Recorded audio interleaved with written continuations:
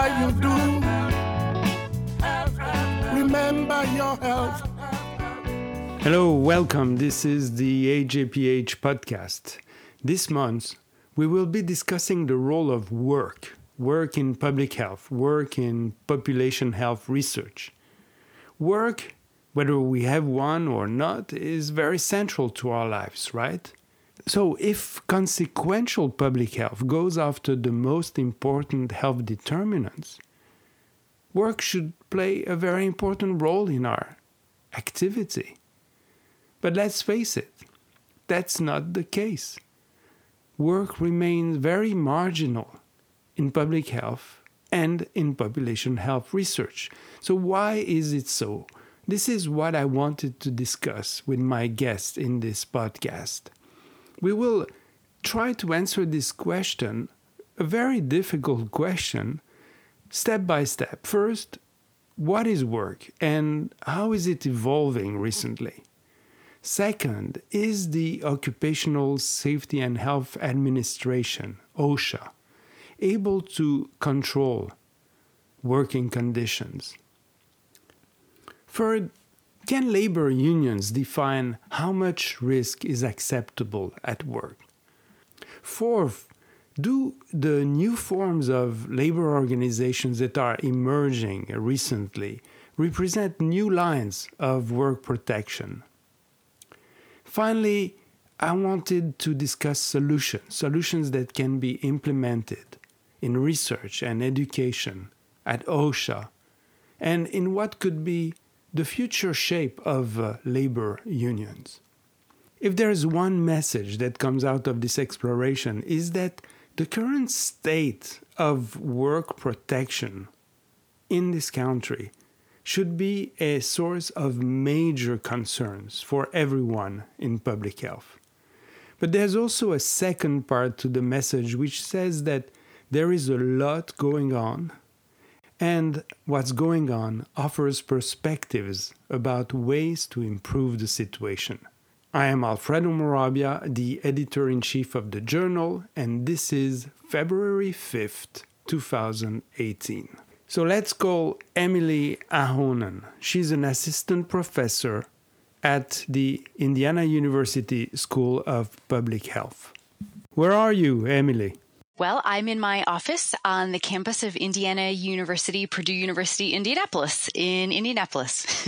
And how's the weather? Well, it's cold. It's a typical Midwestern winter weather. It's blustery and a little snowy. So, Emily, is work respected as it should be in public health and in population health research?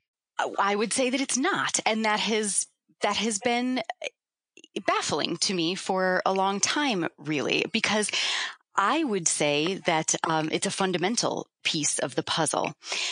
And, that's because of the multiple ways that work interacts with health, whether it's just through the time we spend there or the physical and psychological and cognitive demands, exposure to hazards, the kind of material and social resources we derive from work. And, people know this intuitively if they just think about their own lives. But by and large, I would say that intuition has been left out of U.S. studies of health inequities.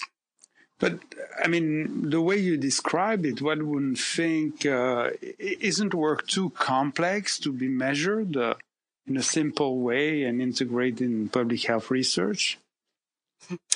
Well, I guess it is complex, and I tend to be interested in complex ideas.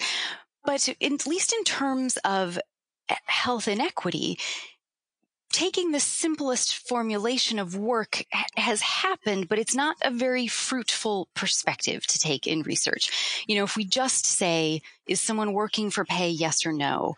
Or maybe what industry or occupation do people work in, which is a simple formulation of work, then we leave out the richness of people's experience of work and population groups' experiences of work, which is really much more explanatory. We think about employment quality and work quality, work as a shaper of other determinants of health, work as a complex resource. Okay, work is essential to our health, but the nature of work has been evolving fast lately. So I'm reaching out now to Michael Wright, who is Director of Health, Safety and Environment for the United Steelworkers, a labor union. And here is his perspective on the evolving nature of work. The economy has been changing at an accelerating rate. Manufacturing jobs have steadily declined in the last 3 decades. The number of service sector jobs have risen. Some of this is because of unfair trade, but a lot of it is because of greater productivity. The output from manufacturing plants is actually greater than it was 30 years ago, but jobs have been lost and wages have been stagnant. A lot of Americans have been forced to trade stable long-term jobs for precarious short-term jobs. We now use the term the gig economy. All that's changed in the economy. And we think that, I think anyway, that the technological change is going to bring changes to the workforce that are even greater. If you look, for example, a lot of the things we make now from metal and plastics in foundries and forges and stamping and molding operations can be made by three-dimensional printers. We saw one of our vice presidents toured a tire plant recently, where they had a pilot project to make tires by three-dimensional printing. We can also make simple artificial organs by three-dimensional printing, and that's kind of the work of making things, the work of making ideas, and intellectual work is also changing rapidly as artificial intelligence comes into the picture. For example, when I was in Utah about a year ago, I saw the first prototype self-driving long-haul trucks were on the road. They still had humans, but the humans were sort of monitoring the equipment. And at some point, in long-haul trucking, in things like mining equipment, in a lot of heavy equipment, which are all heavily computerized now, we may do away with human operators altogether. What that means for the workforce is still to be determined, but it's a system that, unless we can manage it, is going to lead to probably a lot of economic misery for a lot of people. Whoa, hey, ooh, yeah. Whoa, ooh, whatever you do, remember. So work is evolving, and this transformation creates new hazards. OSHA is the federal institution which mission is to regulate work, to protect health and control risk. Let's talk now with Adam Finkel. He's a professor of environmental health science at Michigan University. Adam? Yes, Dr. Merabi, how are you? Fine, and you? Where are you? Good. I'm at my home office in near Princeton, New Jersey. In New Jersey. Okay. Yeah. You've been for a long time working for the Occupational Safety and Health Administration, the OSHA. Can you tell us what was your activity there? Sure, although it's been a while since I left. I left in 2005 and have been working in academia in the same area ever since. But for 12 years, I was a senior executive there. I came in the second half of the Bill Clinton administration and was director of the health regulatory programs for the agency for about 4 years in Washington. And then right before the 2000 election, I moved to Denver, where I became the regional administrator in charge of all the operations in basically the Rocky Mountain part of the country. Mm-hmm. So you've been following the activity of OSHA for many years. It was created in 1971, right, by Nixon? Correct. Same year as EPA, Environmental Protection Agency. So what was the motivation behind? It was a Republican government. Of course, I was alive, but not following it closely almost 50 years ago. But my understanding is that at the same time as Nixon and others were realizing that we needed an agency to protect the general environment, that the worker fatality and injury rates had been coming down in the first half of the century, but not nearly quickly enough. So there were about 15 to 20,000 accidental deaths every year at that time in the workplace, and chemical exposures were much higher than they are now many years later. And so there was a bipartisan agreement that we needed within the Labor Department there to be an agency to do inspection and enforcement of worker protection rules. And so are we doing better now, 50 years later? We are, but it's very controversial how much of the improvement that we've seen, particularly in the worker fatality rates, which have gone down from about 15,000 a year to about 5,000 a year, with more than a doubling of the workforce during that time. How much of that improvement is really due to the activities of OSHA, and how much of it is due to general improvements in technology, and particularly the deindustrialization of a lot of the economy and the moving of factory jobs into service jobs. Nice. And, I noticed that since 1971, most Secretary of Labor have been Republican. So what's different about the current one, Alexander Acosta? Well, of course, he's the Secretary of the Labor Department at the cabinet level. OSHA doesn't have an assistant secretary running that agency yet, which is unprecedented now, 12 to 13 months into the administration. There's a nominee, a man who's been working at Federal Express for a long time, but he has not been confirmed yet. Mm-hmm. So, I served part of my time under George W. Bush, and there have been differences in the approach over these many years, but the pendulum hasn't swung that far. There was a period in the Reagan years early on when there was a head of OSHA who was fairly hostile to the mission, but I think since then we've seen periods of more and less activity. Now we're in a period that's a year old of virtual inactivity and lots of discussions and preliminary steps to reverse many of the achievements of the last 10 or 20 years. So are there already, actions that have been taken and in some way irreversibly that affect OSHA's activity as of now? A few. Again, it's under the context of not having a head of the agency, and the administration is not that focused on OSHA to the extent it's been focused on rolling back and reversing some EPA rules. But there have been a couple of major steps to undo what was done in the previous administration. There was a regulation that was finalized that would have required employers to maintain their injury logs in their workplaces for 5 years instead of for 6 months, and that was quickly undone so that OSHA now cannot go in and penalize employers for falsifying their logs that are more than 6 months old because they don't have to keep them. Mm. In the chemicals area, which is where I've spent most of my time, it took almost 40 years for OSHA to come up with a rule to protect workers against beryllium disease. And although that rule is in place, there is now a new rule being proposed to exempt construction workers and shipyard workers from major portions of that rule. So what does beryllium? Well, it causes a unique and very grave lung disease called chronic beryllium disease, and it's present in small concentrations in a lot of different industries, particularly aerospace and computers and high-tech industries. And the disease is named after the agent. So there's no question if someone's diagnosed with this particular progressive and grave disease where it came from.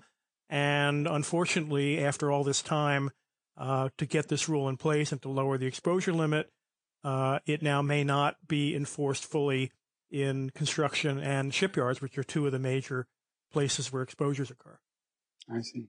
And Adam, during the 8 years of the previous administration, did we see major changes in OSHA activity? And there was some progress made. There was a very committed group of people who tried heroically to accelerate things, but it was very difficult with a very hostile Republican Congress during most of that time. So I think one small bit of good news is it took most of the 8 years to get a modernized rule to protect hundreds of thousands of workers from silica exposure, silicosis, and lung cancer on the job. And the new administration tried to support a lawsuit against that rule. And just last month, it was very resoundingly defeated in the D.C. Circuit.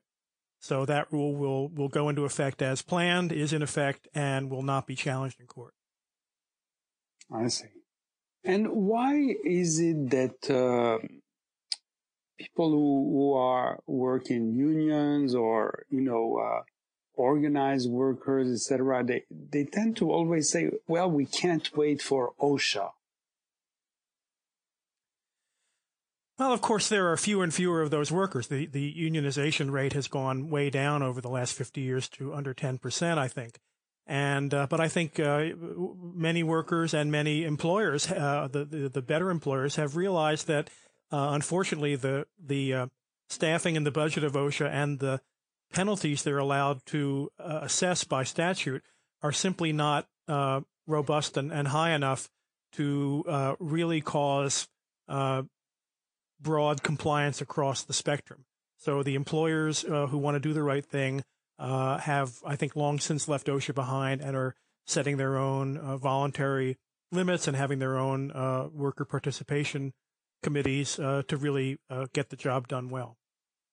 That's very and it's a interesting. shame because we need a stronger and a bigger agency. I was just thinking this morning the president's asked for $25 billion to protect us from immigration to our south, and if that request is granted, that will be more money in 1 year than we've spent on worker protection in the entire 50 years of OSHA.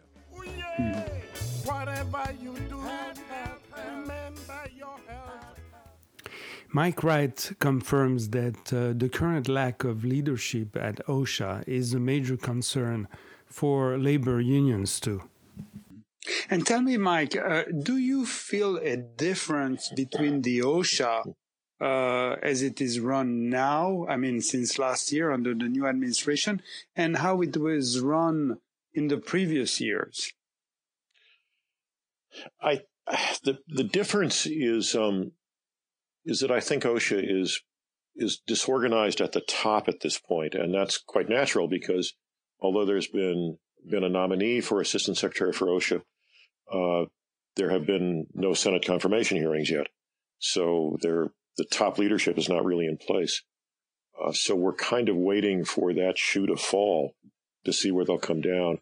They have made some proposals and made some changes, which we think are not helpful, which hurt workers. They've delayed some OSHA standards. They've talked about rolling back. They've actually, for a very important standard for beryllium in the shipyard and construction industries, they have proposed to take a lot of what we think are important provisions out of that standard. So we're spending a lot of time trying to fight back against those proposals. Mm-hmm. I see. Whoa, hey, ooh yeah, whoa, ooh, whatever you do.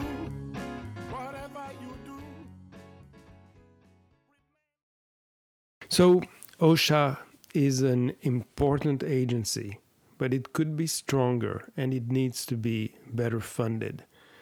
Now let's see with Mike Wright, what is the role of labor union in protecting workers' health? We're called the United Steelworkers. Our actual name is much longer, but we represent people in a lot of different sectors of the economy. We represent, of course, people who work in the steel industry, but also people who work in the metals industry generally. We represent most of the unionized paper workers, people who make rubber and tires. We represent the workers who refine about 75% of the nation's gasoline. We're probably the largest union in the chemical industry, and we're the largest union representing miners in what's confusingly called the metal and non-metal mining sector, which is basically everything but coal. So we also have a significant number of healthcare workers, close to 50,000. So we're we're a pretty broad union. Our job in my department is to look after health, safety, and environmental issues, and that ranges from doing workplace investigations, either of hazards or, sadly, of serious accidents and fatalities. We do a lot of work on trying to get better OSHA standards, like the standard for silica that we achieved last year. In 2016. We these days are spending a lot of time defending the existing OSHA standards from the current administration. We do work on environmental issues as well. And I think the thing that we like doing the best and that we would prefer to always do is good basic member safety and health education, not only in the technical issues of things like how do you protect yourself from infectious disease in a hospital setting, how do you protect yourself from molten metal in a steel plant, but also how do you get fundamental change in the workplace? How do you convince your employer to spend money to protect your life and the life of your coworkers? That's where I think the real payoff comes in the work we do. Clearly, labor unions could play a more important role on the workplace, but their membership is dwindling.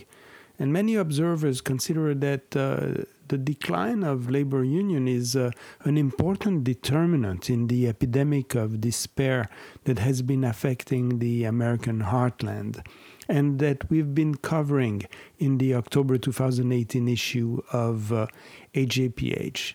So let's look at this with Mike. In 1953, that was 65 years ago, about 40% of the private sector workers belonged to unions. So was this a high level of unionization compared to other countries? It's not high compared to many European countries. In the Nordic countries, for example, unionization rates among people who are eligible are above 90%. Unionization is higher in Canada. It's higher in the United Kingdom. It's higher in Germany, and all of those are countries with vibrant economies. So the kind of thing that we hear from the right wing all the time that unions hurt the economy simply isn't true for those countries, and we don't think it would be true for this country. So we started with a not very high level, and now we are, in 2016, there were about 6% of the private sector workers who were unionized. Is this very low compared to other countries, or? Yeah, that's very low compared to other countries. And what does it mean for the U.S. to have only 6% of its workforce to be unionized? Well, unions have traditionally been the organizations which have tried to make life better for working people. There are organizations that work on a lot of different social issues. There are organizations that work on the environment. There are organizations that try to protect the rights of women. There are organizations that protect the rights of LGBT people and communities. Unions have been seen as the organizations which try to make life better for workers, try to make the employment relationship one that really supports a living wage and a decent retirement and safety and health on the job. And having union rates of only 6.4% mean that we can't do that job nearly as effectively as we could if we had a higher membership. Did workers desert unions, or what happened? I think a couple things happened. One is that that unions were when they in the late 40s and 50s and up into the 60s, the kind of economy we had was one where many people would go to work for a particular employer and would pretty much spend their working life there. And now we're in what people have called the gig economy, where there are some people who will spend many years working for the same employer, but a lot of people move from employer to employer, and that's made it tough to create stable unions. But the biggest problem, I think, is that it is extraordinarily hard to organize a union in a workplace now. There's just massive employer opposition to it. And the rules are really stacked against unions. For example, companies can once you petition for a union election, companies have all kinds of ways, employers have all kinds of ways to try to delay that election, during which time they will often single out the union organizers and either make their lives miserable or in a lot of cases remove them from the picture altogether by finding a pretext to fire them. Now that's illegal, but the problem is that by the time you win a case getting your job back, it may take a year or more through the National Labor Relations Board and through the courts. During that time, all of your coworkers will see, well, Joe stood up, Joe tried to organize a union, and he was fired. So I'm not going to make the same mistake. And once you get your job back, there's no punishment of the employer. There's the only thing the employer is responsible for, who committed this violation of federal law, is back wages, minus anything that the dismissed worker managed to earn during the time he or she was off the job and was off that job. And that's really fundamentally unfair. It means that in a large proportion of union organizing campaigns, the employer commits labor law violations, fires people unjustly, and often they win their jobs back, but it's only after the campaign's over. So it's. But would you say this is hard a to new? organize. Would you say this is a new phenomenon that it didn't exist in the 50s, 60s, 70s? It didn't exist to the extent it does now. People, the employer community that resists unions has become much more sophisticated, and there are firms which specialize in what they call union avoidance, in working for employers for a pretty hefty fee to try to bring all of the tools to bear to deny workers the right to organize, and they're often successful. We still win some organizing campaigns, but it's very difficult. And one of the things about unions being the organizations which fight for worker rights and worker safety, we're kind of doing it with one hand behind our backs, because if you look at the organizations that are there to protect the environment, to protect women's rights, to protect the rights of African Americans and Hispanics, they're organizations that you can just join. You can't just join a union. The only way you get into a union is by organizing one in your workplace, by going to work for an employer who happens to be unionized, or in some cases by joining one of the apprenticeship programs run by the building trades. And so we sometimes joke that we are the only organization that lets its adversaries pick its members. But that's kind of the way it works. Yeah. It's not a real joke. Remember your health. Remember your health. Whatever you do. OSHA is a slow-acting agency, and unions have been losing ground. But new forms of health protection on the workplace are emerging locally, and we will discuss these with Celeste Monforton. She is a lecturer in public health at Texas State University. Hello, Celeste. Hello, Alfredo. So wonderful to hear your voice. Absolutely. Where are you now? I am in Austin, Texas. Wow. And what are you doing in Austin, Texas? Well, it's actually a great place to bicycle here in Central Texas, and my husband loves to do that. So that's how I landed here in Austin, Texas, and I teach at Texas State University. Celeste, we are here to discuss the issue of work and health. And what you seem to be writing in your piece in the journal this month is that workers have to fight for their health. They have to agitate, organize, use their collective power or nothing happens. Is this a right translation of your thoughts?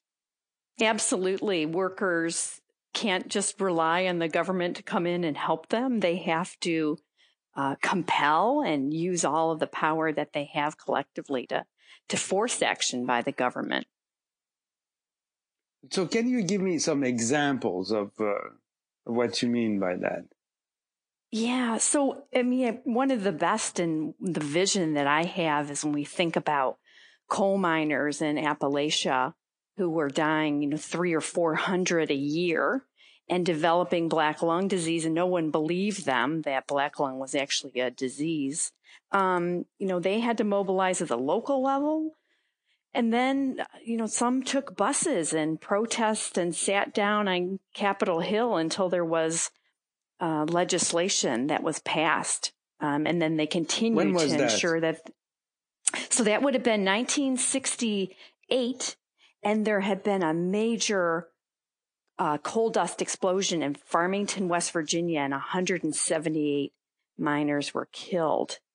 And it really was the straw that broke the camel's back for coal miners. And so what did they get? So the most comprehensive worker health and safety law in the U.S. was passed, and that was the Coal Mine Health and Safety Act. And you'll notice that it's health before safety, because the miners felt so strongly about the disease that they were suffering. Their fathers, uncles, grandfathers were suffering from black lung disease. A very powerful law that requires 4 underground inspections every year. Reductions in the amount of coal dust that is allowable in mines, rights for miners to accompany inspectors. There were provisions in there to set up a trust fund so that miners' healthcare costs and benefits would be paid if they became disabled. So all of those things didn't magically become part of the legislation. There were coal miners and leaders who demanded those kind of protections. And certainly the United Mine Workers were a key player in ensuring that that happened and had allies on Capitol Hill. And the same, not as dramatic, but the same circumstances led to the passage of the Occupational Safety and Health Act in 1970. So that the coal miners fight was before the OSHA was created? Yes, one year ahead of time. And certainly, leading up to the passage of the Occupational Health and Safety Act, there was at least a 10-year campaign on the ground with chemical workers in particular, auto workers, steel workers, who were very concerned about chemical hazards on the job. And we have to think about this in the 1960s when there was very strong social movements going on and people very concerned about contaminants and environmental hazards, and the worker movement was moving in parallel to that environmental movement. Mm-hmm. And do you have also more recent examples? Because coal miners are not really part of the movement today, or are they? Right. No, they aren't. There are very few. The last union mine in Kentucky closed a couple of years ago. So yes, definitely more recent examples. And we see that particularly throughout OSHA's history, that whenever there was a major health standard that was adopted by the agency, it often was because of a petition and that, forcing the agency to take action. So we had that in the early years of OSHA in the early 1970s with textile workers who demanded a regulation on cotton dust. We saw that in the 1980s when healthcare workers demanded protections from bloodborne pathogens. Most recently, for the carcinogen beryllium, the United Steelworkers had to petition OSHA for a standard. So there are many examples in OSHA's history where it was organized labor that made the case and filed legal petitions to compel the agency to act. But so let me understand something, because you use several times the same expression in your piece. You say workers cannot wait for OSHA. So in this case, it seems that OSHA is instrumental at some point to bring satisfaction to the workers' demand. So can you explain what that's kind of relationship with OSHA? Yeah, so when we think about OSHA, we think about those successes that I mentioned. They're certainly significant, but you can count them on your hands. You know, the number of chemical hazards and standards that OSHA has adopted, the process for doing that, not only, you know, requiring a petition from workers to compel the agency to act, but then the process itself takes years. You know, on average, it takes 7 years for OSHA to do a standard. So, you know, all the different hazards that workers face, it would take, you know, hundreds of years for them to address those hazards. So workers cannot just and have not just relied on OSHA for protections, for organized workers, workers in labor unions at the local level. They may make demands in their contract for protections. But what we've been seeing more and more are workers not relying on the federal government, on federal OSHA to take action, but doing things at their state and local level. So I provide an example in the paper of workers in the state of Texas, in Dallas in particular, who were very concerned about heat stress and workers not having water and shade and an opportunity to take a rest break.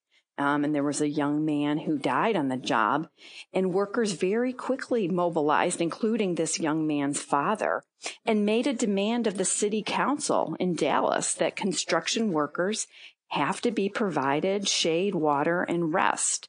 And that is not a regulation that OSHA has. Just last week, hotel housekeepers, after a 6-year campaign in California, secured a new regulation that is going to protect them from the types of hazards that cause back injuries and other musculoskeletal injuries. And I think there were 150 hotel housekeepers over this campaign that testified at hearings across the state to talk about the toll that their work has on their body, lifting mattresses that weigh 80, 100 pounds, the difficulty that they have in all the fixtures in these fancy bathrooms at the hotels that we go to, cleaning all that granite and showers, and they don't have the proper tools that they need.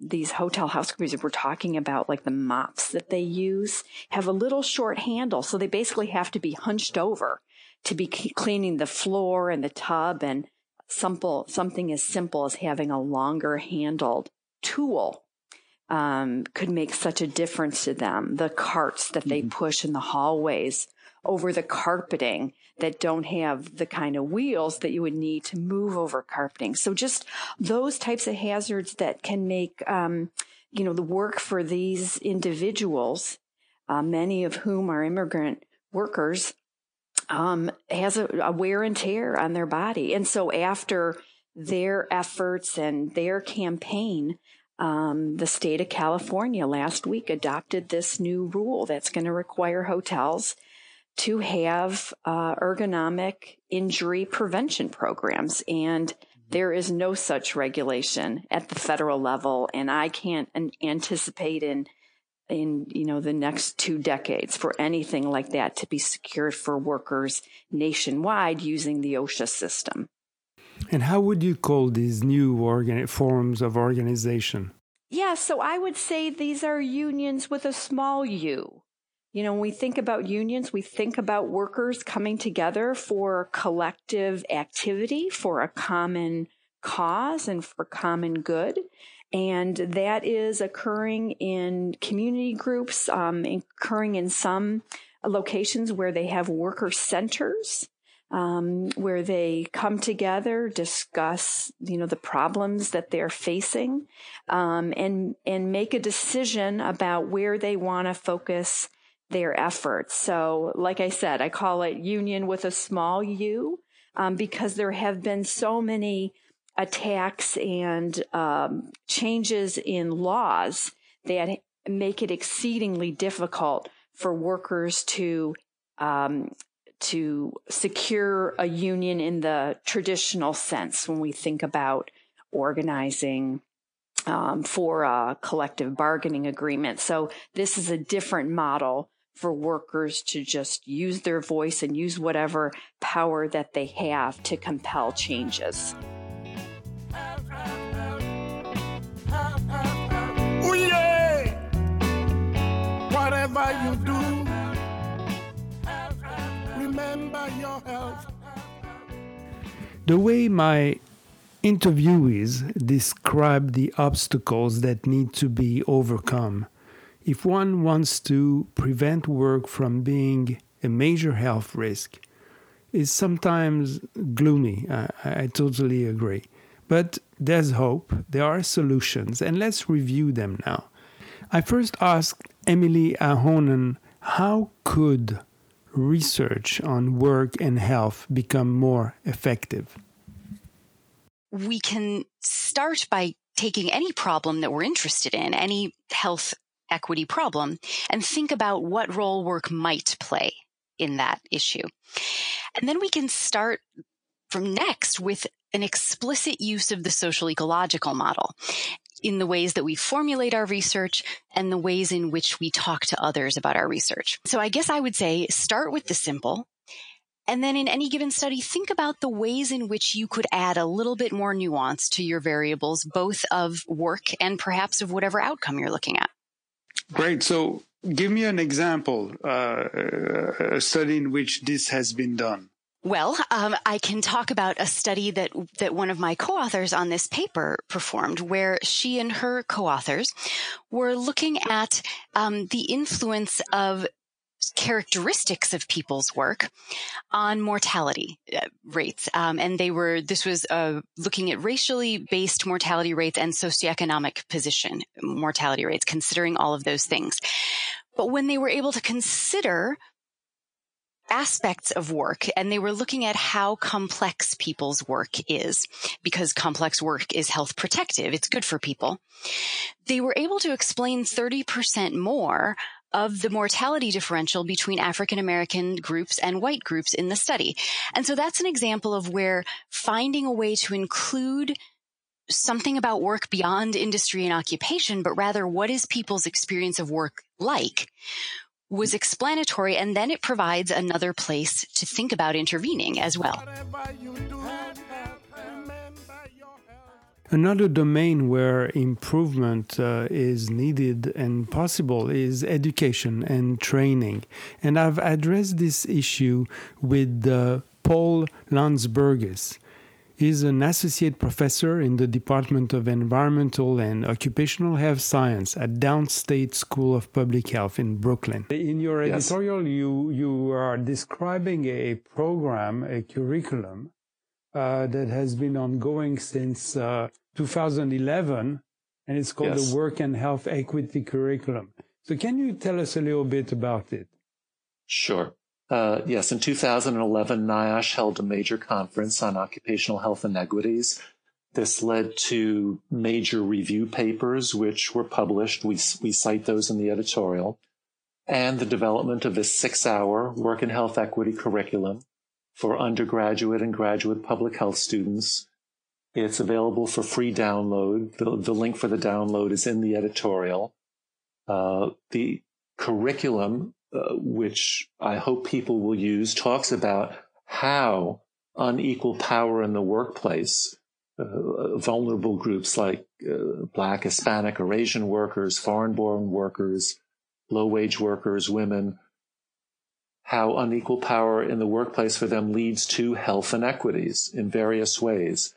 But then the curriculum also describes these various campaigns that I just mentioned before, what people are doing to improve working conditions, trying to reduce the inequities. So the curriculum is detailed and gets into good examples from the research on how the problem develops and then these various efforts to do something about it.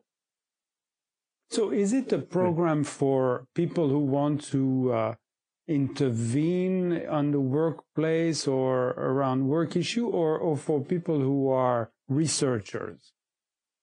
I think both. There's research data presented and information about advocacy efforts. So I think it's certainly something that students would be interested in, both for their public health research and public health advocacy interests, as well as for faculty to become involved in evaluation for these campaigns.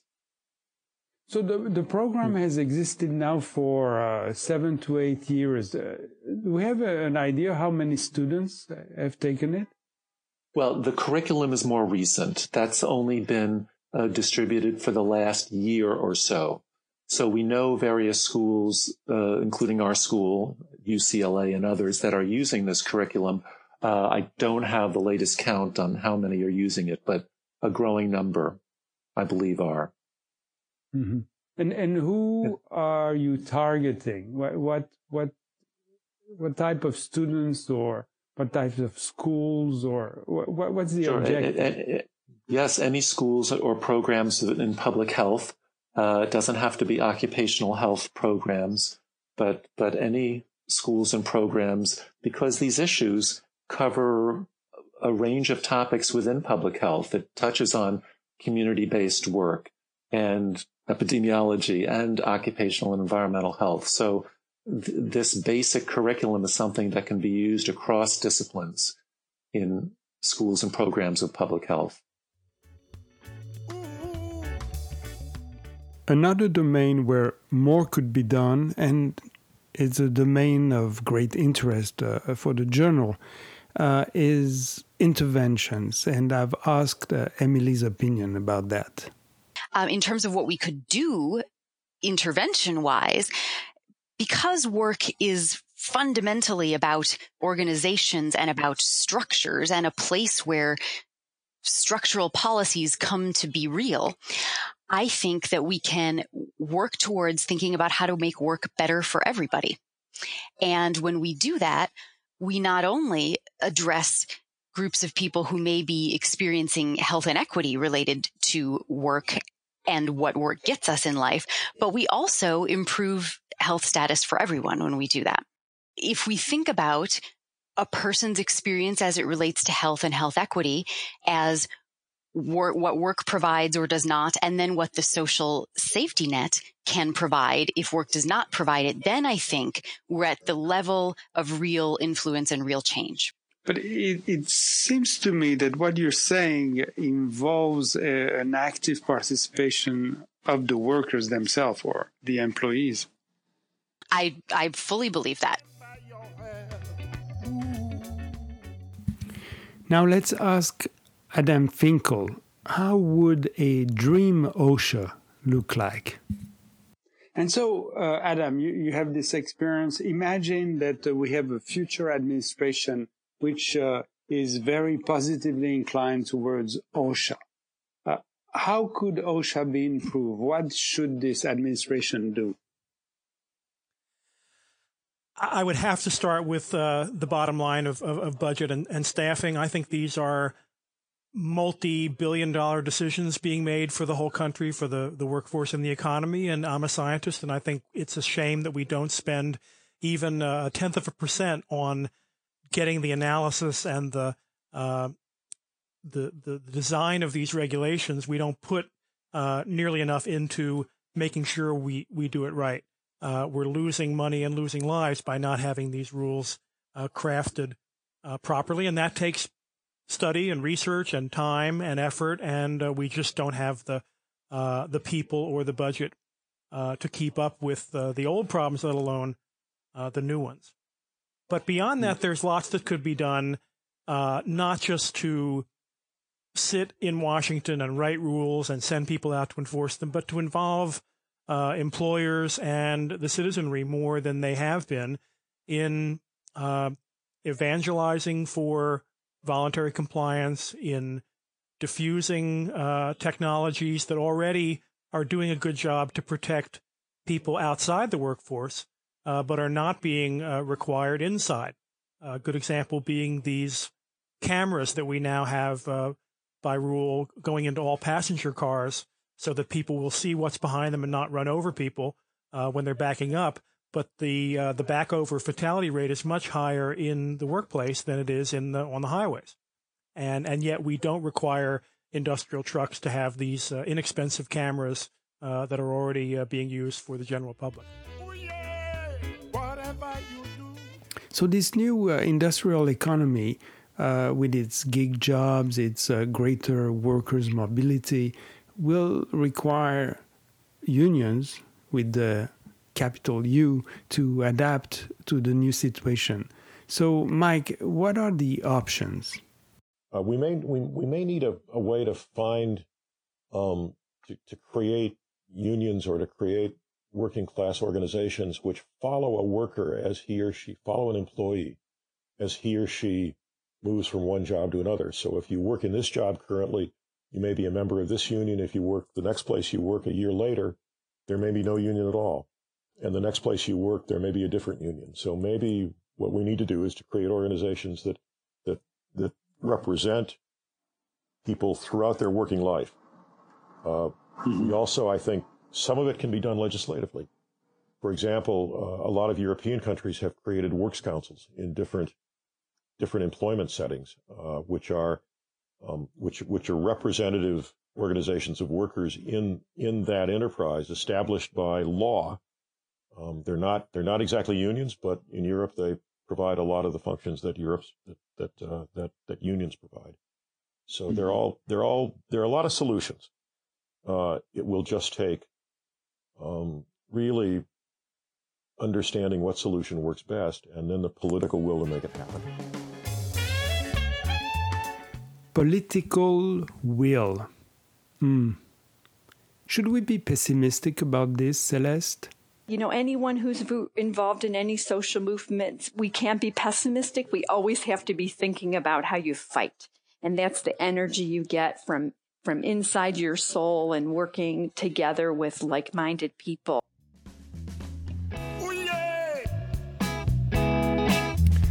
That's it. Thanks for listening. This is Alfredo Morabia at AJPH. The music prepared by Francis Jacob features Kofo the Wonderman, a master drummer from Nigeria. And you can listen to more podcasts, including podcasts in Chinese and Spanish, on our website at ajph.org. Or you can subscribe to this podcast on your phone or your tablet app.